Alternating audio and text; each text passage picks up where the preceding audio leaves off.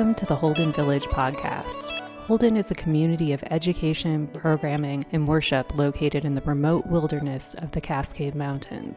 These snapshots provide a glimpse into the learnings taking place in our community. Let's tune in to this week's highlight. Well, I'm Corky. I've been coming to the village now for, 4 years, and first found out about Holden Village from the Holden Evening Prayer, which I sang in my church. I've been coming back pretty regularly. I've run the ski program here for the last year, and currently I'm here as a Maverick. We're talking about information technology. What's your background in that? I got first involved in IT when I was in high school. We had a teacher who had a lot of foresight, and there was spare time on the computer at the school administration building overnight.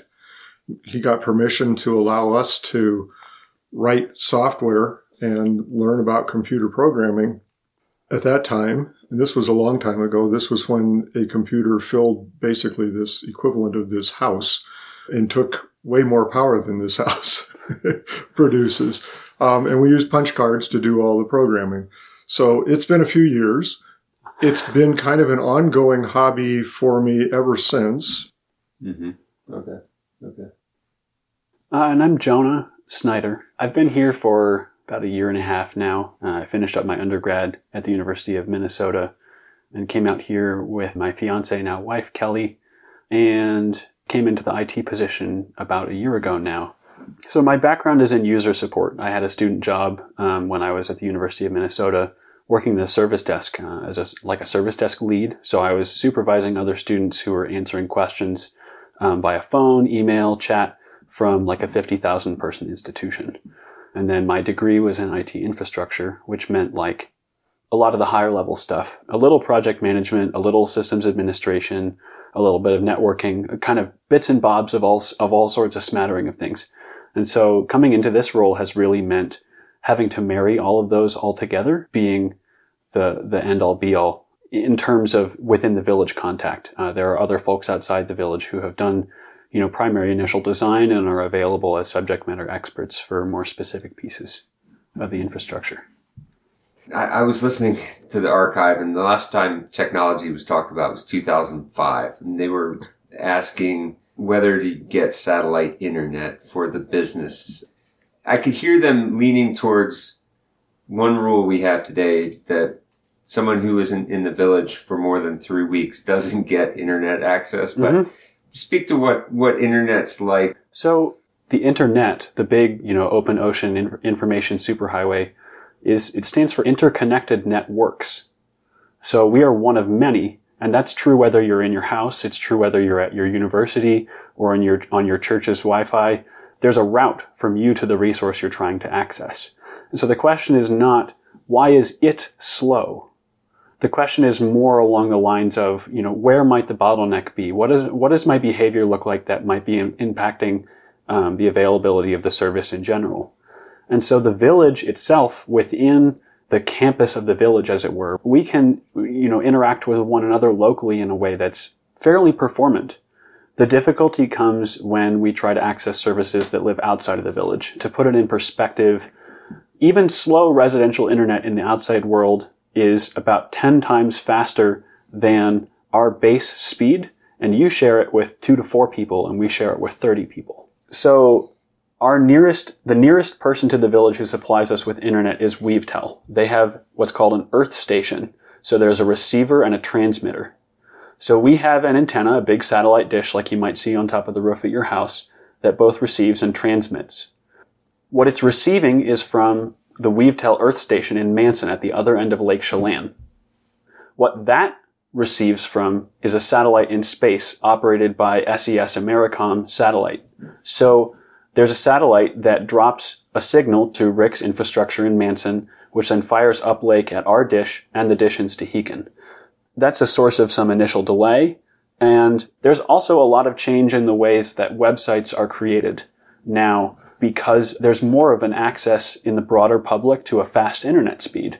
So people say, cool, there's an opportunity to make my website not just HTML code, not just a piece of text or a flashing image, but a whole application connected via an IP address. So there's a large load and a lot of content to deliver, from everything from, ads that are coming in through the page to generate revenue to, large pieces of functionality of that website itself. It's not just text.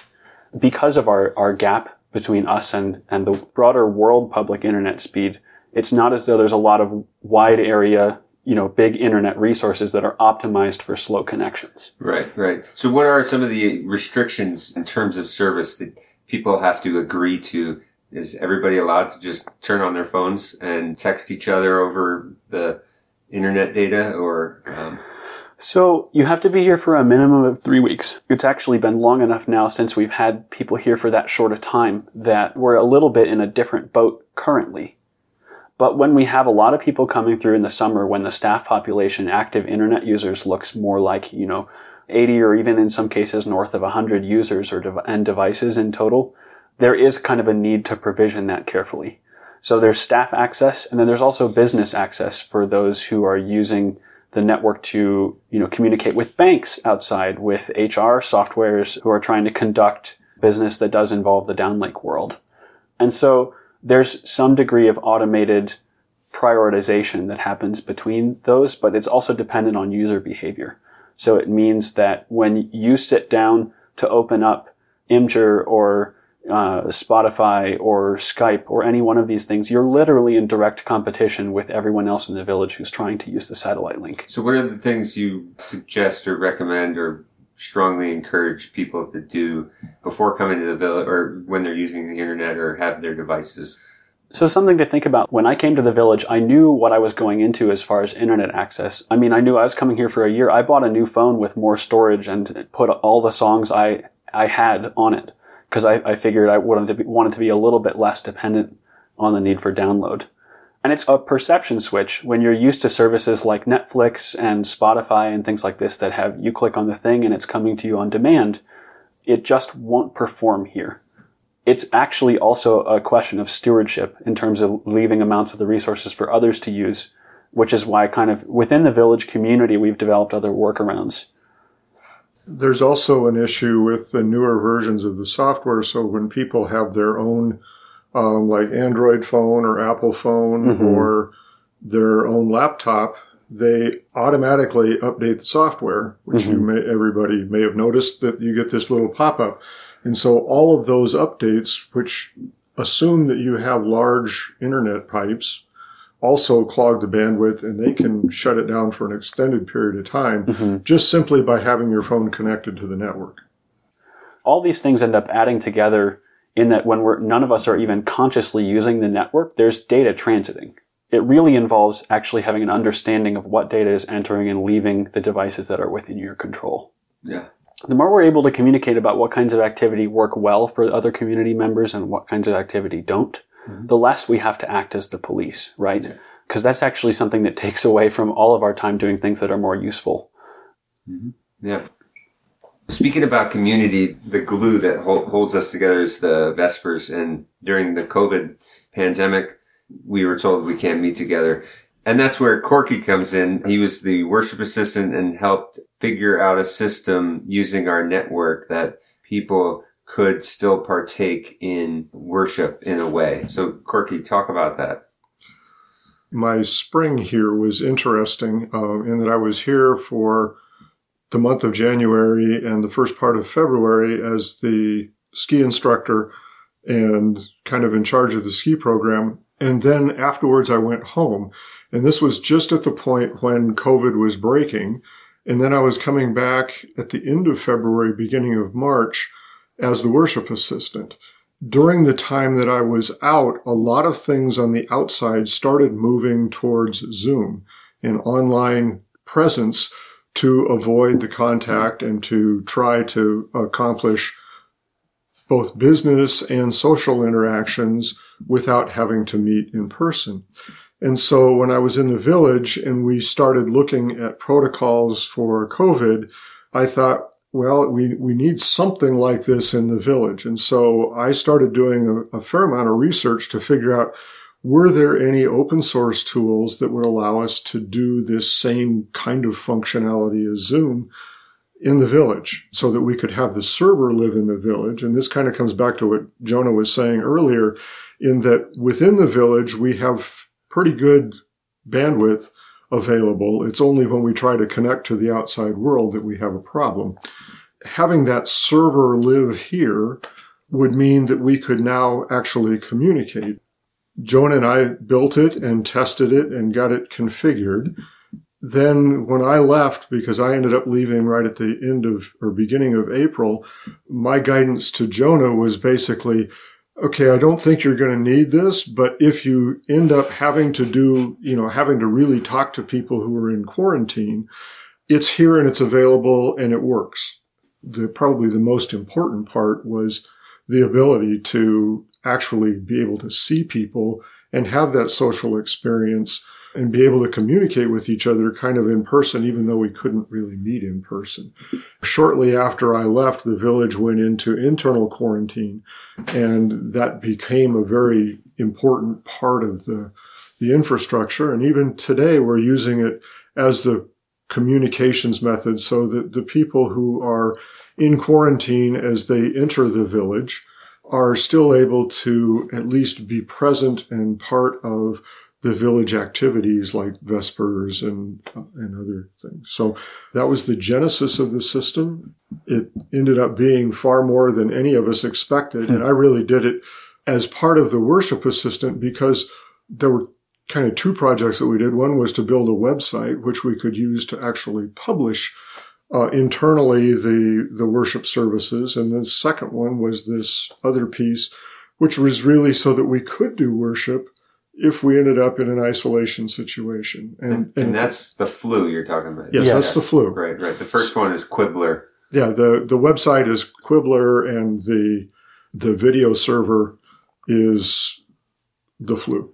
That's kind of after the Harry Potter universe. So there's flu powder that allows a wizard or witch to throw a little bit of this magic powder into the fireplace, jump into the fireplace, and end up anywhere they want to go, right? Or you can also put the flu powder in the fireplace and stick your head through it and your face appears in the other person's fireplace. You can talk into their living room. Did you name the system the flu? Yeah, of course. I was the namer, and I've made small configuration changes. Because otherwise it's just called Jitsi. Correct. Jitsi is the name of the open source piece of software. Yes. Okay, but everybody's using flu because of the Harry Potter theme. Correct. With all village computers. Many of our IT assets have Harry Potter related names, and we try our best to sort of match them up with the functionality of the thing itself. It makes for interesting troubleshooting conversations. But it's entertaining in a way that I think is very Holden. Yeah. I don't know what type of technology they used. It must have been the network, obviously, but there was a time Nancy Winder, she had to be homebound and wasn't able to come, but she listened to Vespers services from her chalet. Mm-hmm. Not exactly, it definitely wasn't Jitsi or Flu, but it was probably a similar networking. Yeah, one of the things that we had done earlier, and in fact we were doing it, we've been doing it here for quite a while, is essentially teleconferencing so that people can listen. And that's relatively old technology, but it allows you to have multiple people participating in a voice conversation. And the main difference between that and the Flu server or the Jitsi video server is that it gives you video and audio. Yeah. Some of the things that have been accomplished are like staff meetings and basically any kind of meeting. Anybody with a computer can see another person who also has a computer and they talk. And it's actually a computer or your mobile phone device. Yeah, your phone. And the Quibbler has been incredibly helpful for services because a link can be provided that you access through your email, but you just click on it and then it brings up basically your bulletin. Right. And links to all the music. And the reading. Or links to a sermon or, so there's lots of ways you can use it. It's, at that point, it's pretty much everything you can do on any website. Everything you can find on a website. Yeah. So Melinda recorded basically all her sermons using just a personal recorder and then would upload them using an MP3. Okay.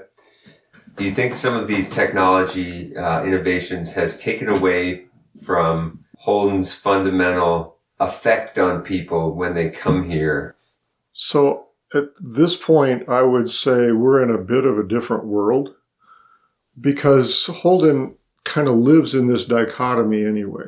Today, in order to be a business, you have to be actively engaged in the internet. I mean, we've got outward-facing websites. We do all of our payroll, and a lot of the business function in terms of ordering and everything else all happens on the internet. So we have to have this connection to the outside world. Holden is still very much a place apart, in part because of the satellite link, which means that we've got this very thin and slow thread to the outside world. So it requires you to be more patient. But at the same time, I mean, the goal is not to have that experience where you're sitting on your device all the time. But at the same time, the fact that we can use this infrastructure to facilitate the business and actually give people more time to enjoy the environment around here, I think is definitely to the positive. Mm-hmm. But we do need to consider that. And as we move back to having guests in the village, we need to do a very considered function as to how do they interact, or do they interact with the network system. There's some real advantages to it. There's also some costs in terms of people having to get caught up in their electronics, and they can live in their electronics as opposed to living in the environment, this beautiful environment, as I sit here and look out at Copper Mountain freshly covered in snow. That has nothing to do with electronics. The other thing is that while many people are not aware of it, the village itself runs on an electronic infrastructure. So all the boilers in the village, all the kind of core utilities functionality within the village in terms of both power and heat is all controlled by this same infrastructure that we're talking about that we're using for communications. And that's something that most people never see, never have any insight into, but it's a very critical portion of the village. And it's the real reason that the infrastructure is there in the first place. It's kind of the heartbeat of the village, if you will. Mm-hmm. Yeah, I mean, like the things that you can monitor from a computer instead of having to go physically to the boiler or other things in the village. It's pretty incredible. Talk to some of the monitorings of the operational systems. Like, what can you see? Yeah, and so there's a series of load controllers. So they're electrical load controllers. Essentially, it means every large electrical load, big things that suck power. Think the steam-jacketed kettle, the large kitchen equipment, the Hobart water heating tank. Water heating tanks in the chalets for hot water absorb a ton of electrical energy. They're all connected up to independent boards that are networked together and make a series of decisions by looking at the electrical frequency coming from the generator on Railroad Creek, deciding, okay, we have enough spare power, or essentially we haven't yet impacted our power enough so we can turn on this additional load. You get hot water. This person can turn on the Hobart. And at the same time, that system is capable of going, whoa, we don't have enough flow to supply the village with enough electrical power. We need to shut off some non-critical loads. What that system allows you to do is both prevent a number of blackouts, because the village is actually somewhat reactive to power constraints. And it also lets you monitor the actual temperature of rooms in buildings. So you can see the temperature of Fireside or Creekside from a console and know, okay, there's an adjustment that needs to be made that can help speed up repair, troubleshooting efforts, and delivery of electrical power to different places where it becomes necessary to keep the village warm. And that goes back to the previous podcast with Jeff in the alarm system not affecting everybody in the village by sounding the alarm, but getting trouble pages to the people that it actually makes a difference, who can fix it, rather than just one setting alarm. Everybody goes, to a particular spot. I was just getting a kick out of people wanting to have music available. The cool thing about that related to the archive is, there used to be listening stations, and tape ministry was actually first was reel-to-reels, but cassette tapes. And cassette tapes got copied by the hundreds, and people all had listening stations on all the porches.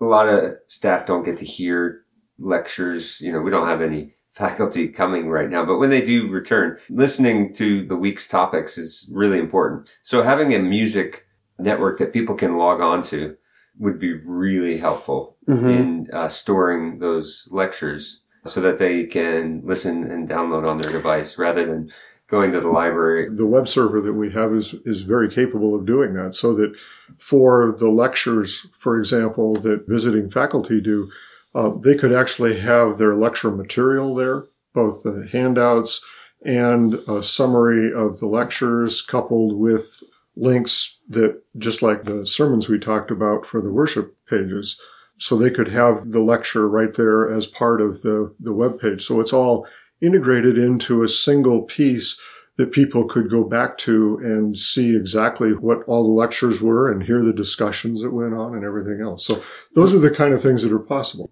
Listening to a lecture and having the handouts at the same time, it's basically like taking an online course. Essentially, yes. So it would be incredibly helpful to have that. And I think that's something to look forward to in the future. Totally. Talk a little bit about Elon Musk and Starlink. And I just started thinking about these future thinking directions. And I remember you saying something about you having submitted something. So Starlink is a program, launched by Elon Musk. It's an initiative to provide a network of satellites in low Earth orbit that essentially provide internet to places that haven't got it from other sources, and to provide so many satellites that they network amongst one another and provide redundant capacity to the ground as well. Basically, it gives you continuous internet anywhere in the world. We've thrown our names in the hat, as it were, with Holden Village's address, and several people here have kind of said, raised their hands for this address. But ultimately, it's like signing up for a lottery to be part of a beta test. The same way the structure works for beta testing a video game. There will be further phases, there will be public beta testing down the road, and eventually the service would be up for public contract. The question is kind of, when might we hear? And the answer to that currently is that they're very much in the dark phase, the early phase. They're being relatively secretive about to whom they're awarding those beta spots. Mm-hmm. Okay. Well, it came up in another conversation, the origin of the Bat Cave, the basement in Agape near the staff laundry. What's the deal with that place? So that's the spot where the cabling from the actual satellite antenna, the large dish itself, actually enters a Holden building. It's what's called the demarcation point between the outside world and the inside world, where there's a transition of control between Weavetel to Village IT folk. So the Bat Cave was originally the location for the only phone in the village, which was wired directly into the router that faced the satellite. So it was the Bat phone. It's a little green plastic chair at a table in a low-ceilinged side closet room. It's this sort of sneaky, weird, secretive location. So it was the Bat phone, and so then the room became named the Bat Cave as a result. And the light switch has a little emblem of a bat on it when you flip it. It's kind of fun. Okay. So now we have 2 satellite dishes. Yes.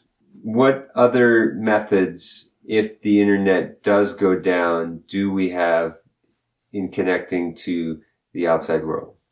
So those 2 antennae that leave the village are 2 points. What if both go out? Oh, okay. We have a third satellite phone that is emergency backup. Yeah, it looks directly at the sky. It doesn't go to a middleman. Okay. I really just wanted to get Corky talking about ham radio stuff. There's all kinds of other things we could do with the equipment we have here, probably. Yes. Yeah, I mean, we can do other communications, but in terms of network communications, if those go out, we are in a position where the easiest communication that we have is to write stuff onto a disk and take it down link. Mm-hmm. In terms of actually moving any sort of substantial amount of data. Got it. Trucks full of hard drives going down the highway are still the fastest form of data transit, even if the latency is incredibly large. I think we've just about covered it. Yeah, no, I appreciate all your sharing of your knowledge and all the innovation you put into making things much more community inducing, given our shelter in place and being in a remote village at the same time. It was doubly hard to go through COVID, and then the things like flu and quibbler came out and made things a little more relieving that we could have some of our same rhythms in the village, and that was incredibly helpful. So, and I think we adapt to the circumstances that we're in a lot of ways, and there's not a whole lot of other choice here. And so some pieces of it have been really inventive and good, and it's also been neat to see how people have kind of adopted and folded those into the way that they do stuff on a day-to-day basis who aren't involved in the IT aspect of it. They'll just say, I want people to be able to join this meeting from the flu and do it of their own accord, which is really cool to see. Yeah, it's become integrated into, I'll call it the Holden way. And so it's like the technology is actually facilitating Holden doing what it does in terms of engaging with people and engaging with the environment that we're in a way that I'm not sure we could have envisioned 6 months ago or a year ago. Thanks for joining us. Be sure to view the links in the description for more information, or visit our website to find out more about the village. We hope you will make a pilgrimage to Holden. Blessings and peace to you.